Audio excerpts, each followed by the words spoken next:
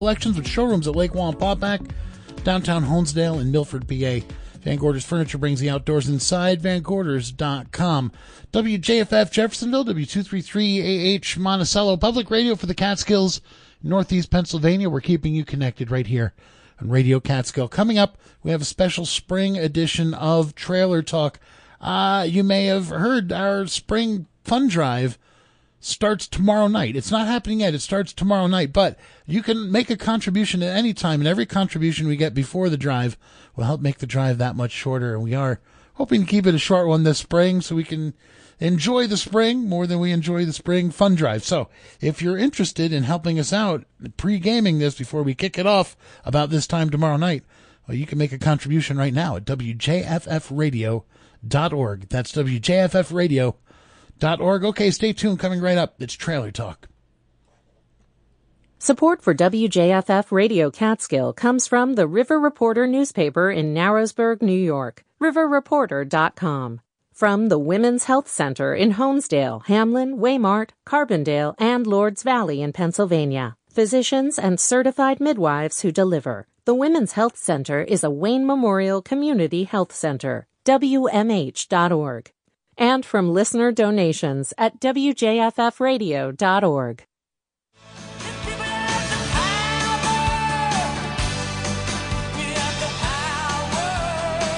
Welcome to Sabrina Artel's Trailer Talk.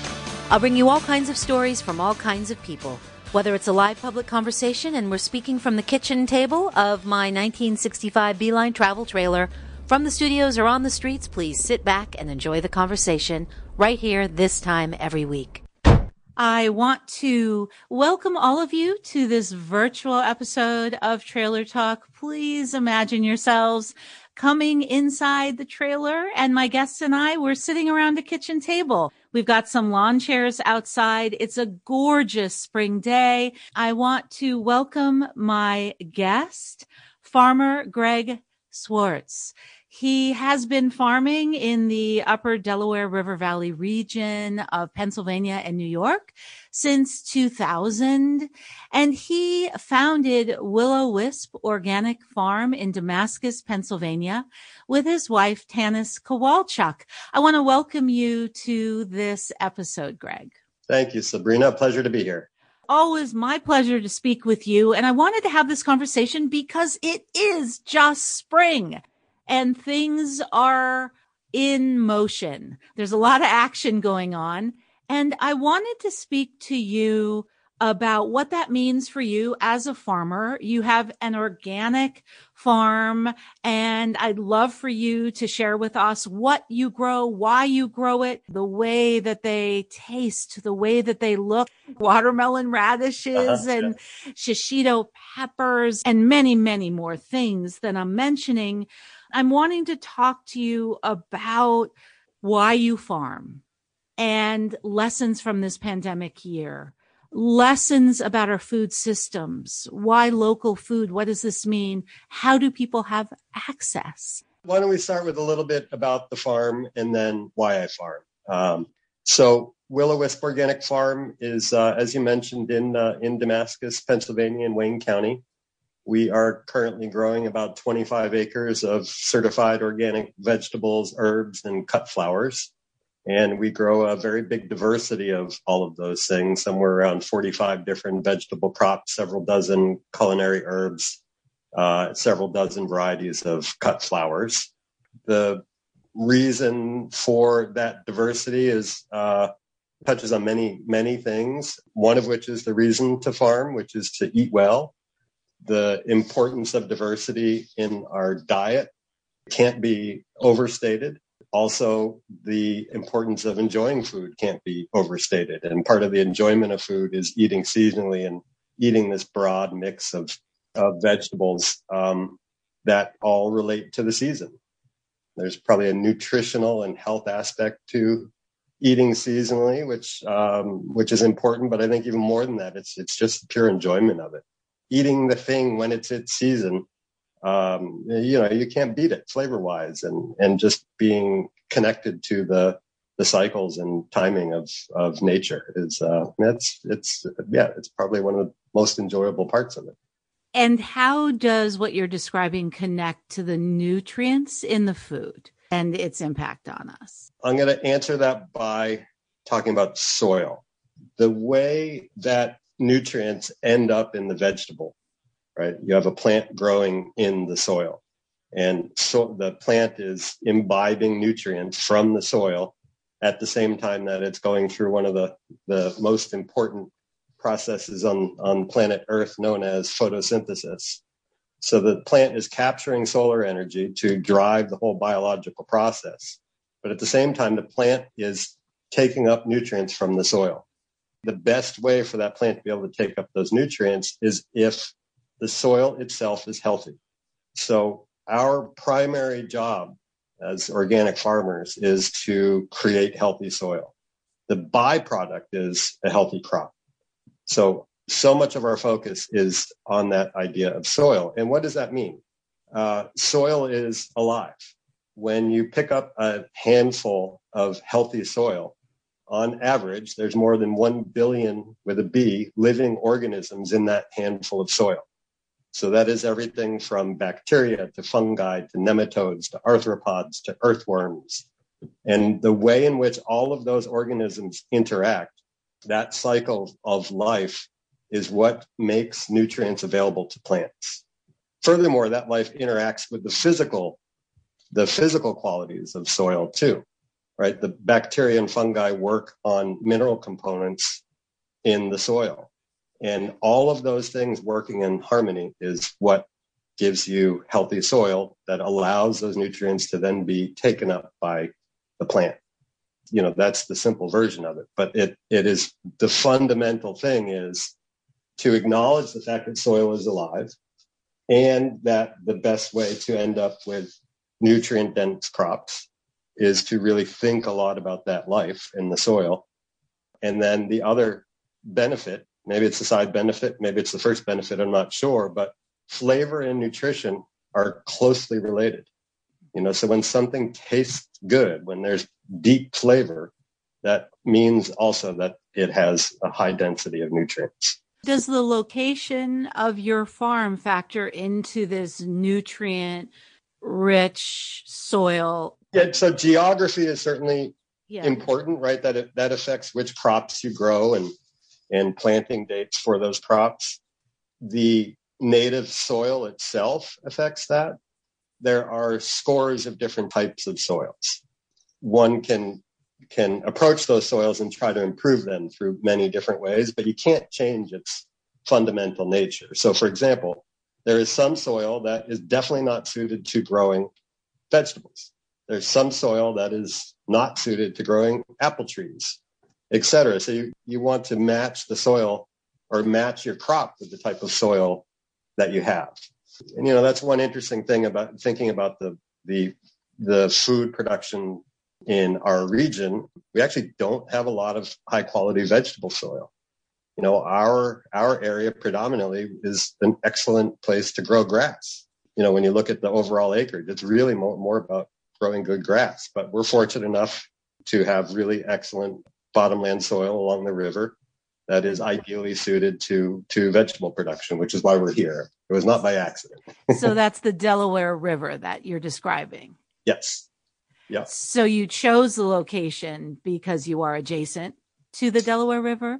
Well, we chose it because the soil that is located that's adjacent to the river is an alluvial floodplain, which means that it is a very fine sandy loam, very deep topsoil and second soil horizon, which makes it perfectly suited to vegetables. You know, you go to the other side of the road from where our farm is, and it's rocky and steep and wooded.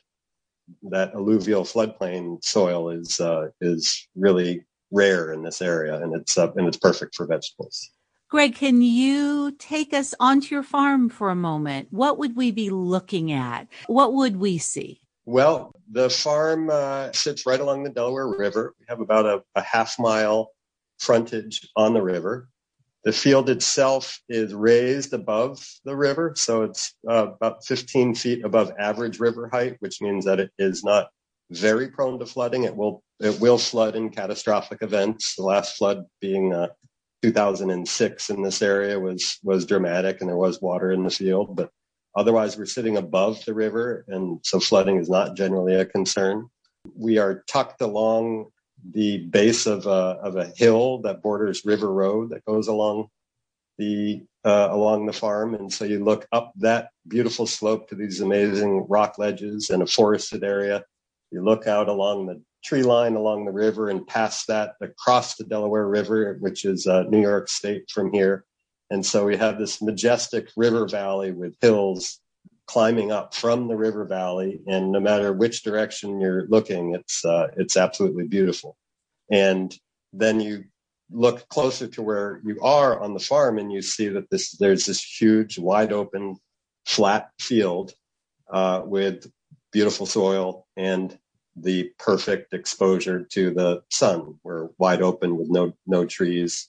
And the other part, I guess, about the location and the farm is that being along the river, we have access to water for irrigation, and not just any water, but really high quality water from the river.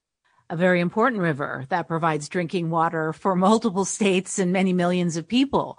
So as you say, very high quality water.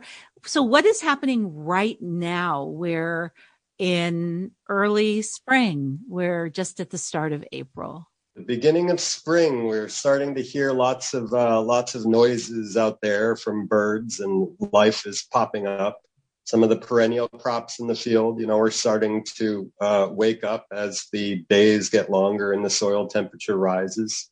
We have not started anything in the field yet. We are probably a week or two away from the first tillage in the field.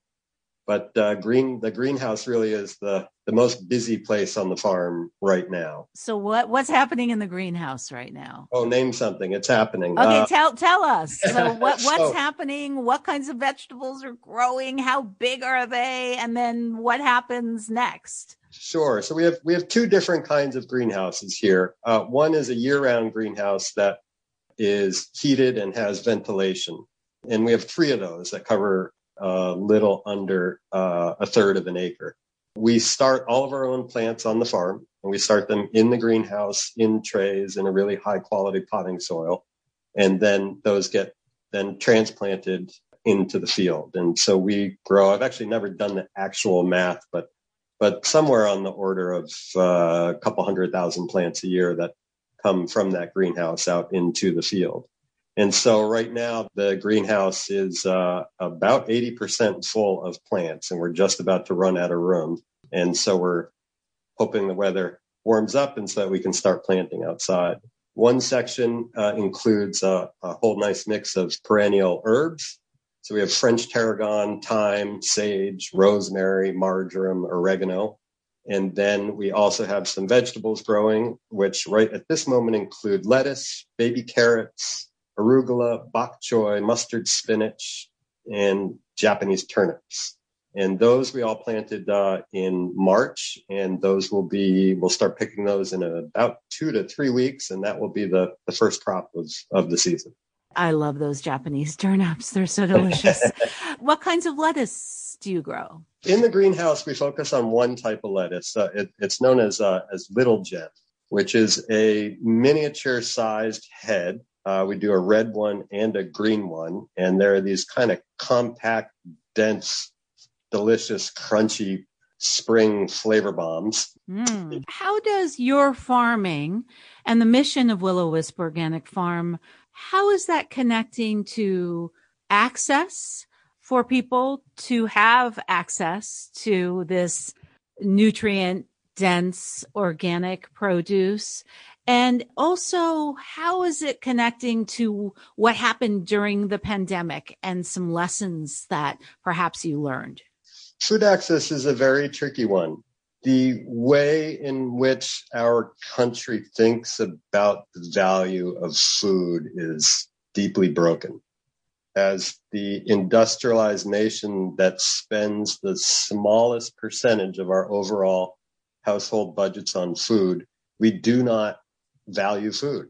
So we have a very strong belief in this country that food should be cheap. And that is a cultural belief that was actually, I believe, seeded and then promulgated by the federal government through lots of different subsidy systems and other agricultural programs that really has built in this expectation that food should be consistent supply, available all the time and always cheap. Now, the problem with that is that the price that we pay at the grocery store is not the true price of the food because of that subsidy system. So when you look at what the federal government spends on subsidies, you have to realize that the funding for those subsidies, of course, comes from tax dollars. So we are paying more for that food than what the sticker price at the grocery store is. That's important when you start looking at the pricing of food from when you're buying directly from farmers. My products are always more expensive than the grocery store. The biggest thing is that we do not receive any subsidies. The cost of producing food is related to how you grow it. So growing organically, having 20% of the farm fallow every year, spending a lot of time managing the soil that in the short term does not become monetized. It's a long-term project. And also believing that we should pay our team a living wage. All of those things mean that our price is more expensive. So I went on that little path of price because you asked about access. It is challenging for some people to see our prices, people that have limited economic means, and see our prices, and they're turned off by it because it is so much more expensive than the grocery store. That has always been something of our challenge. So, Greg, thank you for explaining that. So it is a challenge, and it's also a challenge because I know that there are so many people of limited means, and there's such food scarcity in our region, certainly around the country, but it was exposed dramatically and devastatingly during the pandemic in our region. So what do we do? I know that you care about these issues. Yeah, so this is something we've thought about and talked about for a long time. But then last year, things changed in a good way, right? So we saw so many people struggling with getting food. The food pantries in our region responded accordingly. They bumped up the number of pantries that they were doing per month. My wife, Tanis, got involved with the Wayne County group very early on last year. I think in April. She reached out and tried to understand what the mechanics and landscape of the food pantries were in Wayne County. She got involved in trying to help organize more food pantries. We started in the early days of last season. We started donating product to those food pantries. And these pantries were both through the Wayne County, the government, and then also the Cooperage and Honesdale really stepped up to the plate to start doing food distribution themselves, which was not something that was in their kind of programming before that. And they really did a great job. So as a result of Tanis kind of making those connections and then we making the decision to donate what we could at those times, we formed these partnerships. And Tanis actually started another pantry distribution point here at the farm. So she would go to Honesdale, pick up some of the staple items of, rice and all the shelf stable things, and we would add in vegetables into the box, and then people here in Damascus could come and pick food up. That was, again, a response to the crisis of last year. Now, what happened, which was really cool, is that after that initial time when we were donating produce, the county actually came up with funding to continue. Okay. And so then we, through the entire season, right up until I think our last delivery was November, maybe even December, we were providing vegetables to all of the food pantry pickups throughout all of Wayne County. And they were purchasing it at wholesale prices. So it was such a huge win-win. So our fellow citizens of Wayne County were getting fresh, local, organic produce, and we were getting paid a fair wholesale price for it. That's incredible. So do you see that as something then that will continue? So it actually shifted the framework for how both people can access your organic produce and how you can sustain your business. Yeah, absolutely. It really seems like it's going to happen. I want to give a shout out to the person that really made that happen too, Jane Bollinger, who is a really strong organizer in food system issues here in Wayne County. And she really was the one that made the connection with the county kind of side of it for sourcing and payment and all of that stuff. And because of her efforts, the logistics of it were great because she was really taking point on it. And the relationship was established. And the last conversation that we had, it seems like we'll be able to continue that in this next growing season, which we're excited about. So the crisis actually has now created something very positive in a shift in the local food system. Yeah. And I also want to highlight, it was really important for us last year for that new outlet to develop, because one of our challenges everything was right all over the place for everyone last year, ourselves included. In the beginning of the season, we weren't sure what was going to be happening with farmers markets, where they're going to be allowed. I actually, Sabrina, just this morning was cleaning my desk and I came across this notebook from last April. Yes, there's that much stuff on my desk. I can relate. And in that notebook was my emergency plan for 2020. So that was looking at what happens if farmers markets get shut down, because at that point it was not clear. There was a moment last spring where Governor Cuomo was saying we should shut down all farmers markets and throughout all of New York State and New York City. So we really did not know what was happening. As it turns out, all farmers markets stayed open. Every single farmers market that I was a part of, the organizers and the vendors made a huge, huge effort to create a safe shopping experience for customers. That included spacing vendors out at market, limiting the number of customers allowed in market, maintaining social distancing within stalls, having hand sanitizer and gloves, and of course, everybody wearing masks. All of it was more work. There were lines all over the place. It was slow. It was kind of painful, but customers came to trust that we were doing the right thing. And more frequently, we would hear thanks from customers for creating that safe shopping experience. Farmers markets across the country really, really quickly figured out how to make it a safe experience, and it worked. So farmers markets were good for us last year. But our wholesale trade suffered dramatically. We work with a lot of restaurants doing direct wholesaling, both in Wayne County and Sullivan County, and in a larger volume in Metro New York City. So last year, our restaurant sales were 5% of the year before. That's a pretty big shift in a short amount of time. And one thing that helped pick up some of that slack was selling to the Wayne County food pantries. That's incredible to learn of what you were facing. Greg, what are you looking at now coming into 2021, the farm season for you? You've been farming since 2000 at this point. So what keeps you going, and what are some of your visions for the future?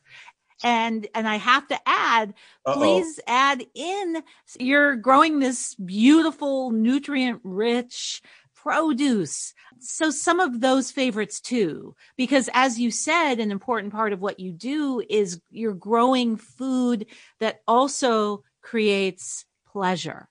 So it's feeding us, it's feeding people. It's also creating enjoyment and pleasure while doing so.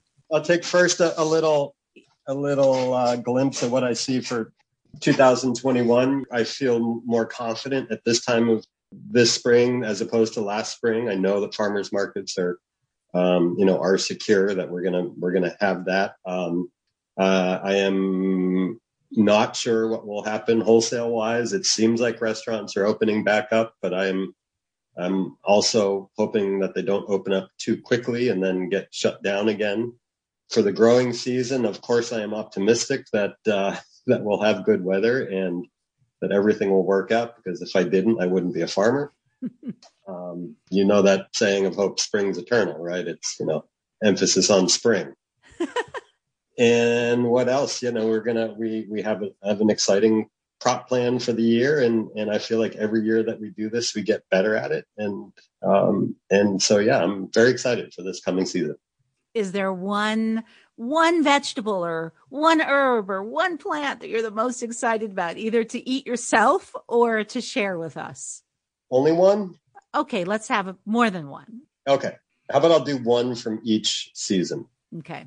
All right. I'm very excited about asparagus.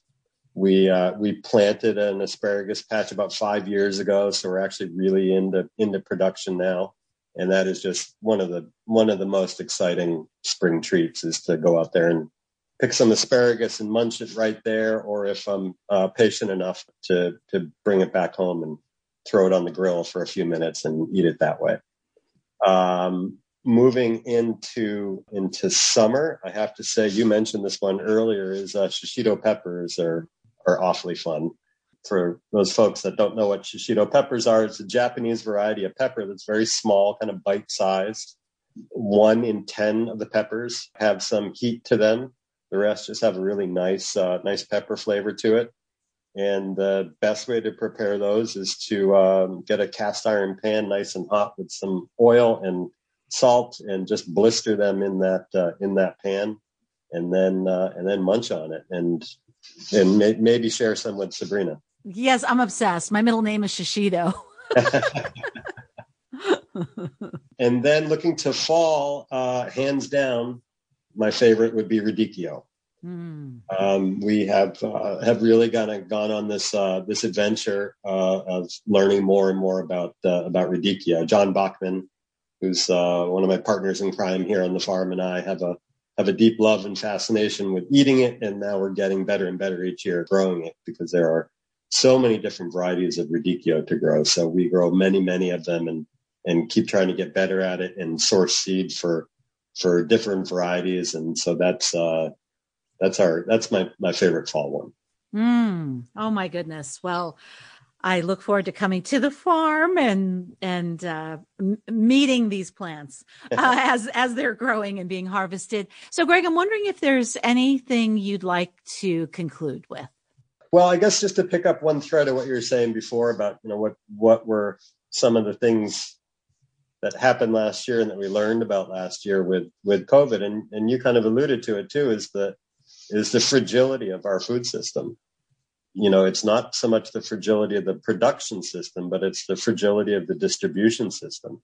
When any one thing can throw a monkey wrench in distribution, all of a sudden we see empty shelves in grocery stores. About 10 years ago, I saw this study. I don't know if it still holds true, but that at any one time in Metro New York City, there's 3 weeks worth of food in the metro area. So we saw one type of disruption to the distribution system last year with COVID, but there are so many other types of disruptions that can come, whether that be the disruption of the supply of fuel, whether that be war, whatever. There's so many pieces to that distribution system that could really be problematic. So as we look at what we mean by sustainability, one of the pieces should be what food supply looks like. And the most secure way is to have a regionalized production system. I'm not saying never have, stuff from the rest of the country or the rest of the world, but there's much more security in having a regional production system. And of course, the corollary to that is it's extremely important to our local economy to have a more robust farming sector. To have a reinvigoration of our farming sector in this economy it's in my opinion, that's really our path forward.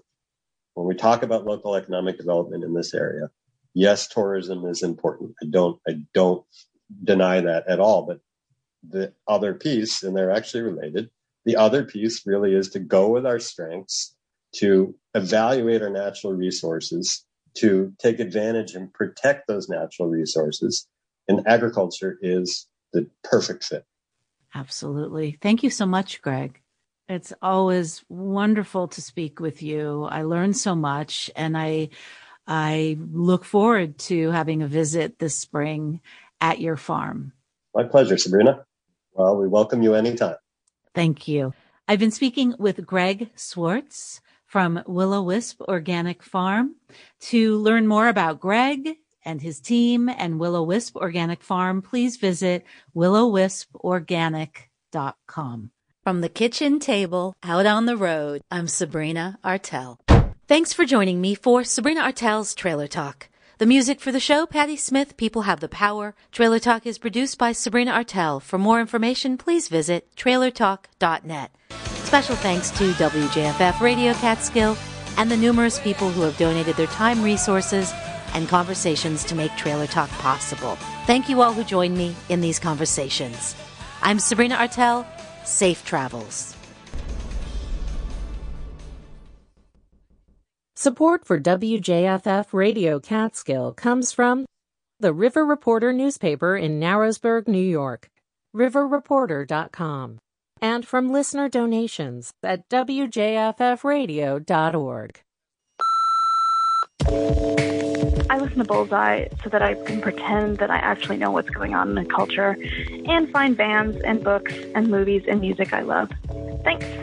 I'm Jesse Thorne. This week, I'll talk with rapper and television host Killer Mike, half of the hip-hop group Run the Jewels, plus writer and director Adam McKay. That's on the next Bullseye from MaximumFun.org and NPR. Thursday afternoon at 2 on Radio Catskill.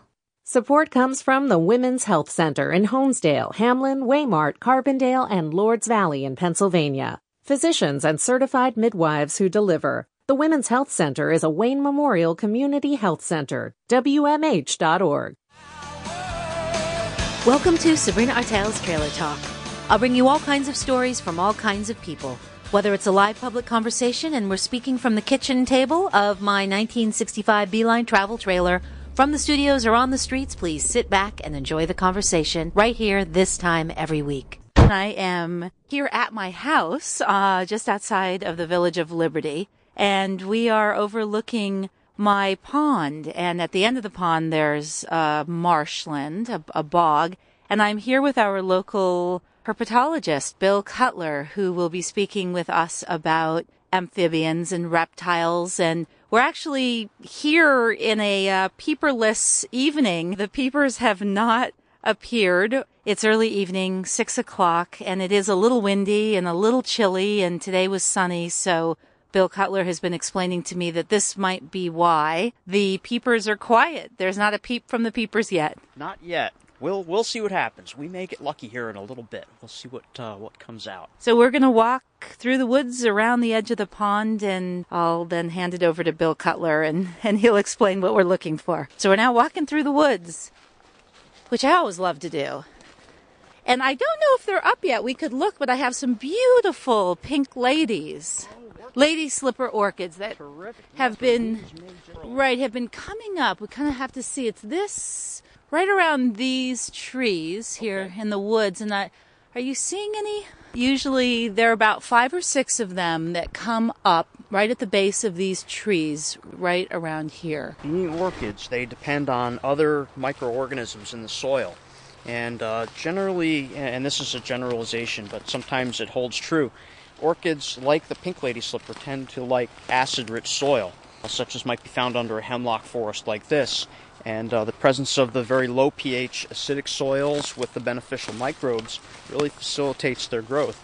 It's a kind of a unique flower. Orchids are actually one of the largest groups of flowering plants on planet Earth. They're monocots, but they're not always found. They've really been picked to the extreme limits back in the earlier part of the 20th century. So their numbers are really reduced, and they're really great to find. They take forever, it seems, to really repopulate an area. So that you have a few here is wonderful. That's really a good sign that this is a healthy ecosystem. Bill, you lead the way. We're on the edge of the pond. I'm not sure where you want to go. So many places to look at and see here. Just beautiful. Maybe we'll find some things to turn over. If you notice, under this beautiful hemlock canopy that we're under right now, nice springiness underfoot, you'll see lots of green dropped hemlock twigs. And I bet if we take a close look, yep, sure enough, these twigs have probably been nibbled by porcupines this past winter. Generally, porcupines will stake out a cluster of hemlock trees, and they'll actually patrol that as a territory. They're very possessive of their hemlocks, and they'll depend on this as a food source. So porcupines are native mammals, and certainly our hemlocks are native conifers. And here again, we've got another part of the diversity of the ecosystem here. Once walking through these woods, through the hemlock forest, I looked up and I saw a baby porcupine up in the tree. They are incredible animals, and I love watching them. They're great. They generally will produce only one baby a year, females, and there's a whole natural protective system when the female gives birth to her baby to protect her, because the quills in a baby porcupine are loaded and ready. They can be deployed very soon after birth, so mom has to have a special protective lining in her reproductive tract to facilitate the birth of that baby porcupine. It's really tremendous. That is amazing. Bill Cutler, how did you become interested in this animal world around us? I know your specialty is the reptile and the amphibian world as a herpetologist, but you have so much knowledge about the plants and about other kinds of beings that we're coexisting with. Gosh, first and foremost, I had terrific parents that put up with lots of my shenanigans as a kid. I was always out trying to get wet and dirty and cause as much grief and trouble as I possibly could and learn as much as I could about wildlife. And certainly through high school, they really encouraged me to pursue natural sciences as a career. And eventually then at Binghamton University, I did some more of that and just love it to this day. By day, I work as a recycling coordinator for Sullivan County, but certainly my other passions in addition to that are the natural world around us, which seems to be shrinking. We're losing ground on planet Earth, unfortunately, and it's so nice to have little spots like this left in our region that we can look to and find a lot of the natural assemblages of plants and animal communities that are native, that belong here, and that we're actually the newcomers to. We're just joining the party, so to speak, but all this was here long before we were. It's just wonderful. And Bill, we really are facing such a challenge right now on this planet that has been here at this point billions of years, but it's really at a stress point. And certainly here in this region in Sullivan County, we're facing a lot of development, shrinking open space, a real threat to wildlife corridors, to even the ability to produce food. I mean, so from all sides with this, and here we are. This is private land. It's, we're in the hemlock forest, and this is open space right here outside the village and town of Liberty.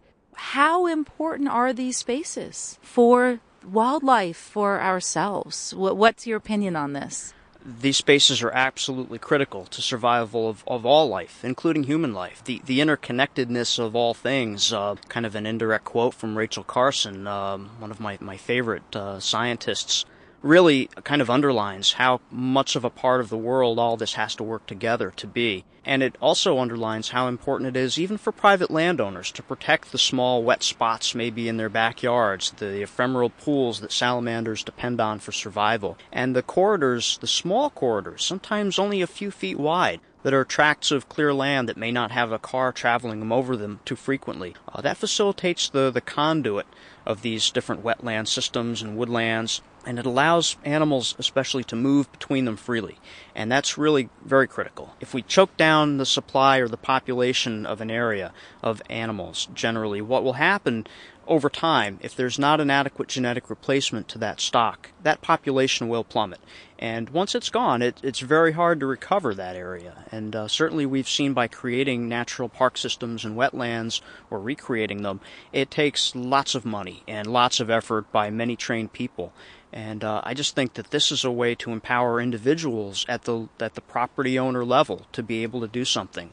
Certainly you have a beautiful spot here, and if you can work as friends with your neighbors and see to it that parcels like this can remain connected to one another, there's room for everybody. Humans can exist, and the wildlife here can adapt and do what it needs to do to survive as well. And now we're walking towards the edge of the pond, the far edge of it, and there are a lot of moss-covered rocks, and the pond is quite shallow here and moves from pond into marshland. And Bill is lifting up a rock. I have to apologize. I'm somewhat rather clumsy. It's not uncommon for me to go head first into the drink, so I apologize for any strange splashing noises momentarily. What I'm looking for here is spotted salamander. This is the type of clear pond, probably not a lot of fish here in this pond, although maybe some, that spotted salamanders, one of our largest salamanders in Sullivan County and in New York State, would choose to lay their eggs in. They're an explosive breeder, and they'll generally mate in early spring. The third or fourth warm, rainy night of spring, generally above 50 degrees Fahrenheit, brings out a mass migration of spotted salamanders.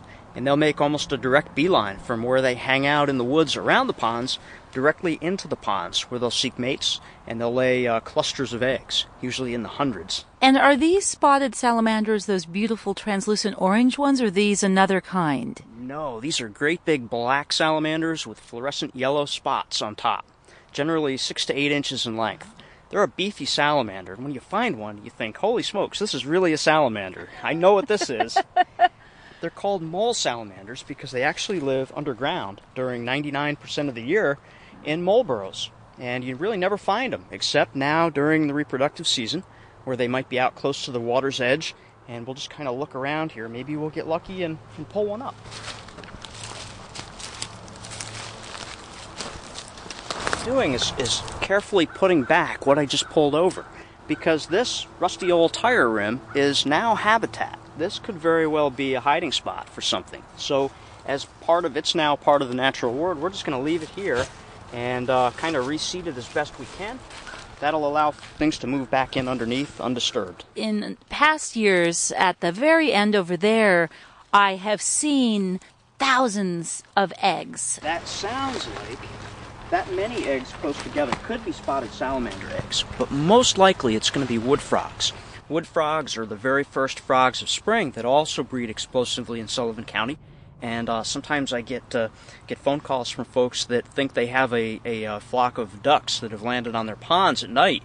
And why the devil would these ducks be calling at night? Well, of course, ducks are not calling at night. They're hunkered down for the evening. And what folks are hearing are wood frogs, Rana sylvatica. And that's their reproductive call. They sound much like ducks quacking. Their Latin name, genus and species, Rana, is a classic genus of frogs in the New World, and their species name, their specific name, sylvatica, is elf-like or spirit-like in the woods. Because you don't see them? No. I have never seen a peeper. I have not seen a wood frog. I have not seen a leopard frog if they're around here. I have from time to time seen a frog swimming along the edges of the pond about maybe 4 or so inches long, brownish hue with black stripes. I'm not sure what frog that might have been. And I've seen toads here, but I have not seen the frogs, I don't think, that are making these amazing sounds that you're describing. Now, a few days ago, we're right at the very last day of April right now, a few days back, before what I think were the peepers starting, which are that high whistling sound, there was singing of frogs that was a little bit deeper, like you're describing, like the ducks. Okay. That most likely was the wood frogs. We have several ranids that occur in this area. In addition to wood frogs, bullfrogs as well. Leopard frogs are very much less common. It seems like we've seen a population crash of leopard frogs in New York State. They have been charted in the Herp Atlas Project in New York State in the 1990s, but I've found them to be extremely uncommon. My last chance to really study them closely was when I was a child growing up in Circleville in Orange County. And I haven't found any here in Sullivan County all these years later. So I'm not sure they're here. I know some people have found them, but I haven't been able to find them myself. One concern may involve overcollection of leopard frogs. In the 1950s, 60s, and 70s, regrettably in high school biology programs around the country, kids were actually paid to collect leopard frogs for the dissection labs. It's a pretty horrific ending for a frog, but more importantly, it may have resulted in an actual population crash. Certainly not extinction, but in terms of biologists' warning signs, that's usually a big one. That's a species that probably will be able to recover unless there's some other factors we haven't really looked at yet. But we just need to give them time. We need to stop over-collecting them or collecting them at all at this point and just allow their numbers to return to what might be termed normal by the environment. And what about these peepers? Let's take the peepers and the wood frogs that you were talking about. I look forward to the beginning of their mating and their songs, and the peepers become this wave of incredible song that for me is the start of spring. If I don't hear the peepers, I don't care what date it is, it's not spring. And, a friend and I here in the neighborhood will call each other when we hear the peepers. And I am absolutely thrilled when I hear the frogs for the first time in the season. And I'm concerned about what we're hearing about the decline in population, about really what's happening throughout the animal kingdom. What is your opinion about the frogs? What's going on, and what do you think it represents, and how concerned should we really be about this? Well, Sabrina, we should be very concerned. Worldwide, there's been a noted 33% decline in amphibian populations worldwide. That's a huge number. In the past 20 years, it's been charted that about 176 species of amphibians worldwide out of possibly 6,000 have gone extinct. And that really, for a 20 or 30 year observation window, is a catastrophic loss.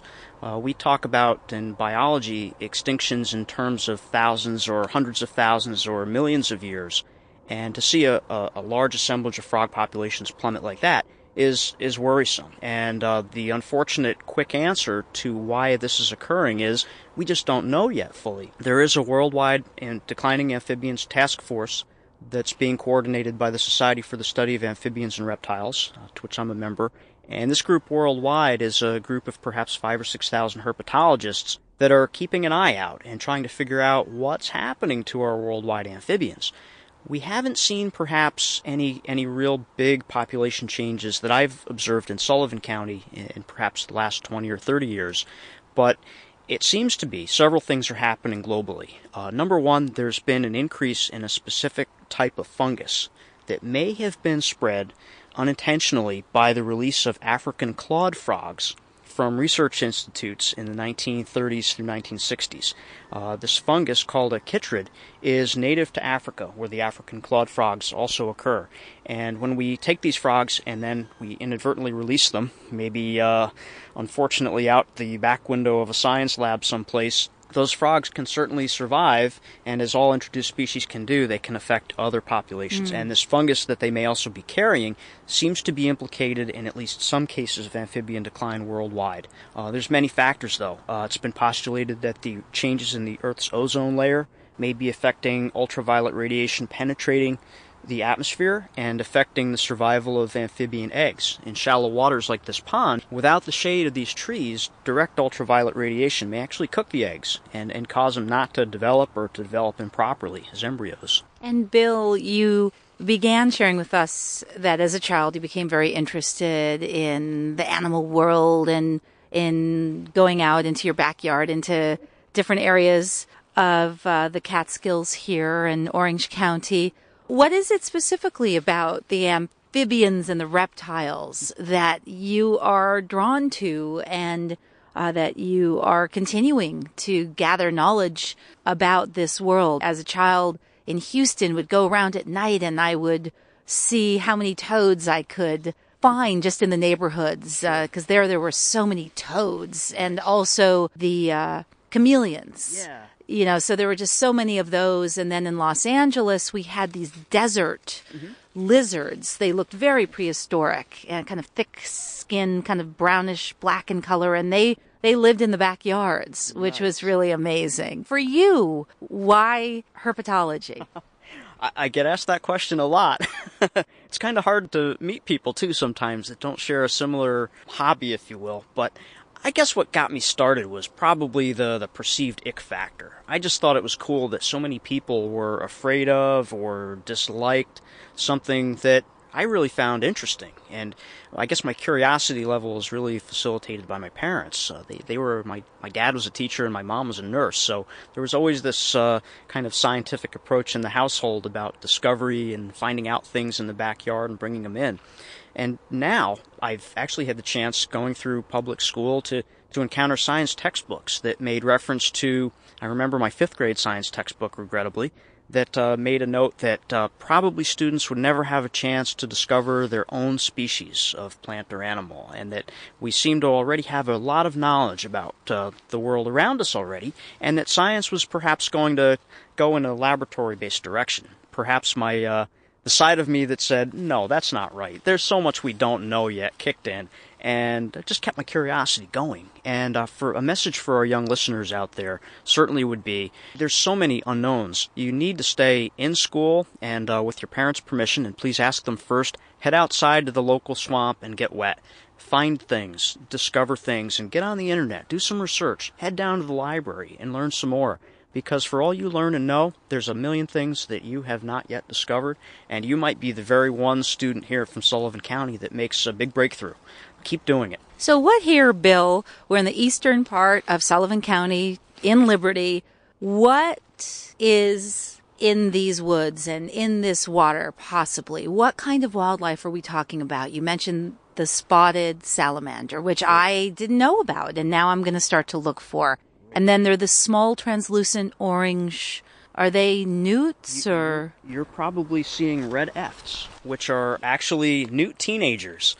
Newts go through a 3-phase life cycle. They start out as an egg and an aquatic, greenish, kind of an olive drab larva with external gills, up to about an inch long. When they're 2 or 3 years old, they'll metamorphose into a terrestrial, fluorescent orange juvenile. They're still not sexually mature yet, however, so they move back out into the woodlands, and after a nice warm spring rain, it's not uncommon to be able to walk out in the woods and see these fluorescent orange critters walking around. The only caution there is that bright orange coloration is actually a warning sign, and it's, in biological terms, it's called aposematism, or a cryptic coloration that is bright enough to elicit a warning response. And that aposematic coloration should be a warning, and in fact, these newts can be poisonous to cats and dogs if they're actually ingested. So they're also very distasteful. So the first warning is, if it tastes bad, don't eat it, and spit it out if you're a cat or a dog. But more importantly, that color is necessary for their survival. And as they mature and become sexually mature adult salamanders, they lose that bright orange protective coloration again, and they head back into a fully aquatic adult life cycle where they stay for the rest of their days as an olive drab, 4-inch long salamander. I'll have to look out for those too, because I see them in that teenage body and not in the adult body. So now I have to start looking for them. And what else is probably living here? Wow. There's so much here. There's perhaps 40 to 43 species of reptiles and amphibians in Sullivan County, and I haven't found them all myself yet. I'm still looking. I found them some in other counties, but not all here yet. So the mystery is, how do they all interrelate together, and how do they, what part of the ecosystem niche do they represent? And just in a small area like this, we've just discussed a few, but we could expect, I see some sphagnum moss here, which is an indication that perhaps 4-toed salamanders are here, Hemidactylum scutatum. There could definitely be, around the house, I'm going to guess eastern milk snakes, garter snakes, northern water snakes probably here in the pond. Maybe you've seen ringnecks or red-bellied snakes, perhaps a smooth green snake out in the grassier areas out front. Just on snakes. Turtles, I would expect snappers maybe in here, perhaps painted turtles. Wood turtle wouldn't be uncommon at all. Stink pot, maybe, which is... Okay, let's find out more about the stink pot. Right. Well, stink pots are great turtles. They're 4 to 5 inches long, and they're aptly named. The more conventional name is eastern musk turtle, but I like stink pot myself. And that's more indicative of what they do. They have some really nasty scent glands at the bases of their hind legs, which, as a deterrent to predators, they'll musk this terrible odor out when you pick them up. And that's enough usually to make you drop them on the spot and leave them alone. Don't mess around with those. They're real fun turtles. Last late spring, early summer, I saw a snapping turtle making its way actually on the grass outside my house, and then climbed down the rock wall into this pond, dove in, and that was the last I saw of that turtle. It was amazing. And once, many years ago, I saw a beautiful turtle, much smaller than... I think I hear it. I hear a spring peeper. Okay. My apologies to the listening audience. Here it goes.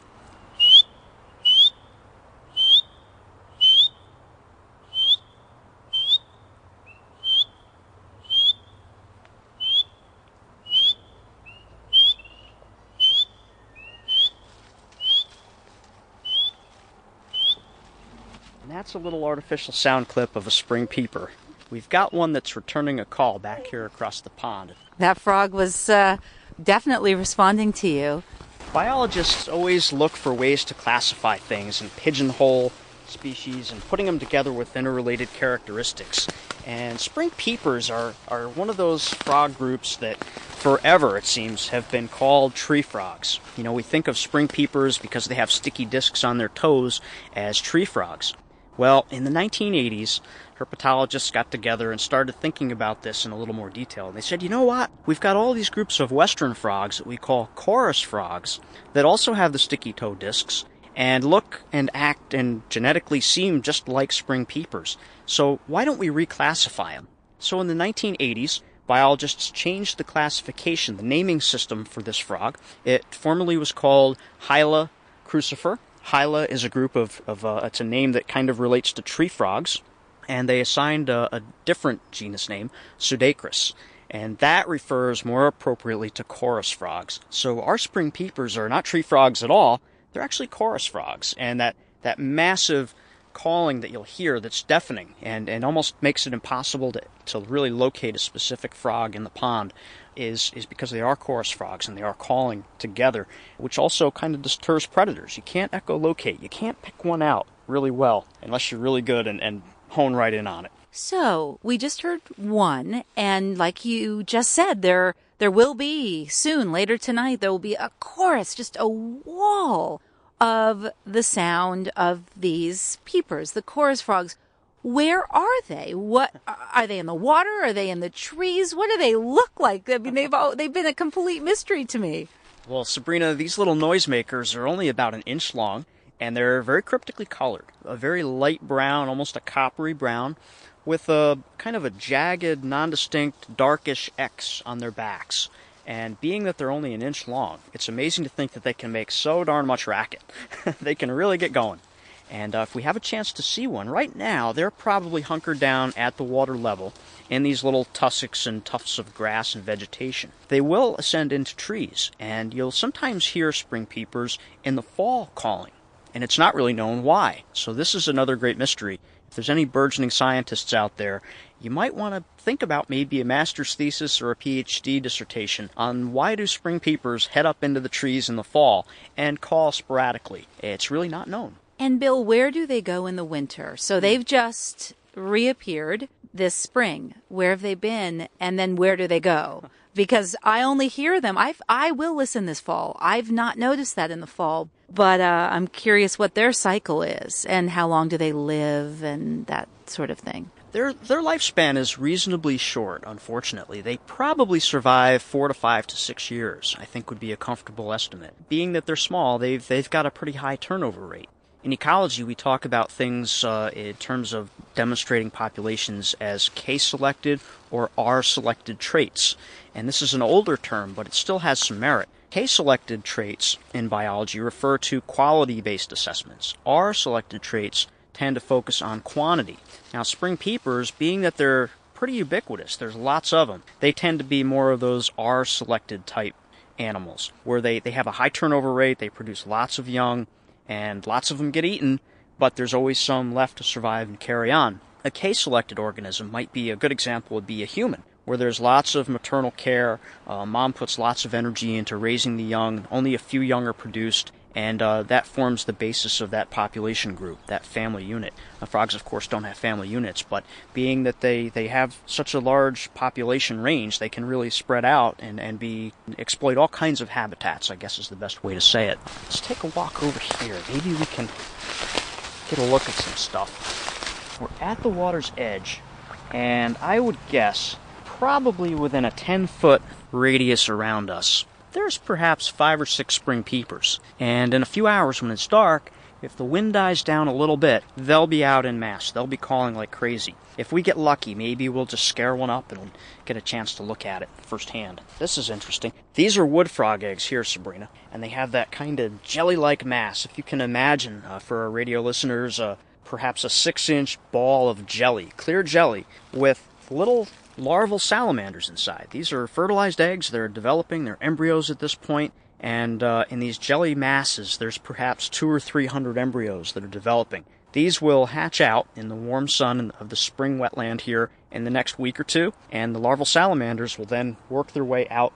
into this wetland. They're grazers. They're herbivores at this stage in their lives, and they'll munch on algae and things like that are present in the water. There are many of them. I'm looking out that direction, too. There are masses of these eggs. You said these are wood frog eggs here. There's lots of biology that actually occurs in these jelly masses as well. There are unique species of algae that will colonize these egg masses, and it forms the first basis, the first meal, if you will, for some of these larval frogs and salamanders and toads that will come out in the spring. And wood frogs, of course, are not salamanders, of course. Their tadpoles are going to work on munching off those algae that are living in the egg masses. That gives them their first meal, and then as they get bigger, they can work on larger things in the pond. Let's continue wandering through the woods. I want to thank you so much for sharing all of this wonderful knowledge that you have about our Sullivan County wildlife. I've been speaking with Bill Cutler, our local amphibian and reptile expert. We're here in Liberty, New York, at my house. From the kitchen table out on the road, I'm Sabrina Artel. Thanks for joining me for Sabrina Artel's Trailer Talk. The music for the show, Patti Smith, People Have the Power. Trailer Talk is produced by Sabrina Artel.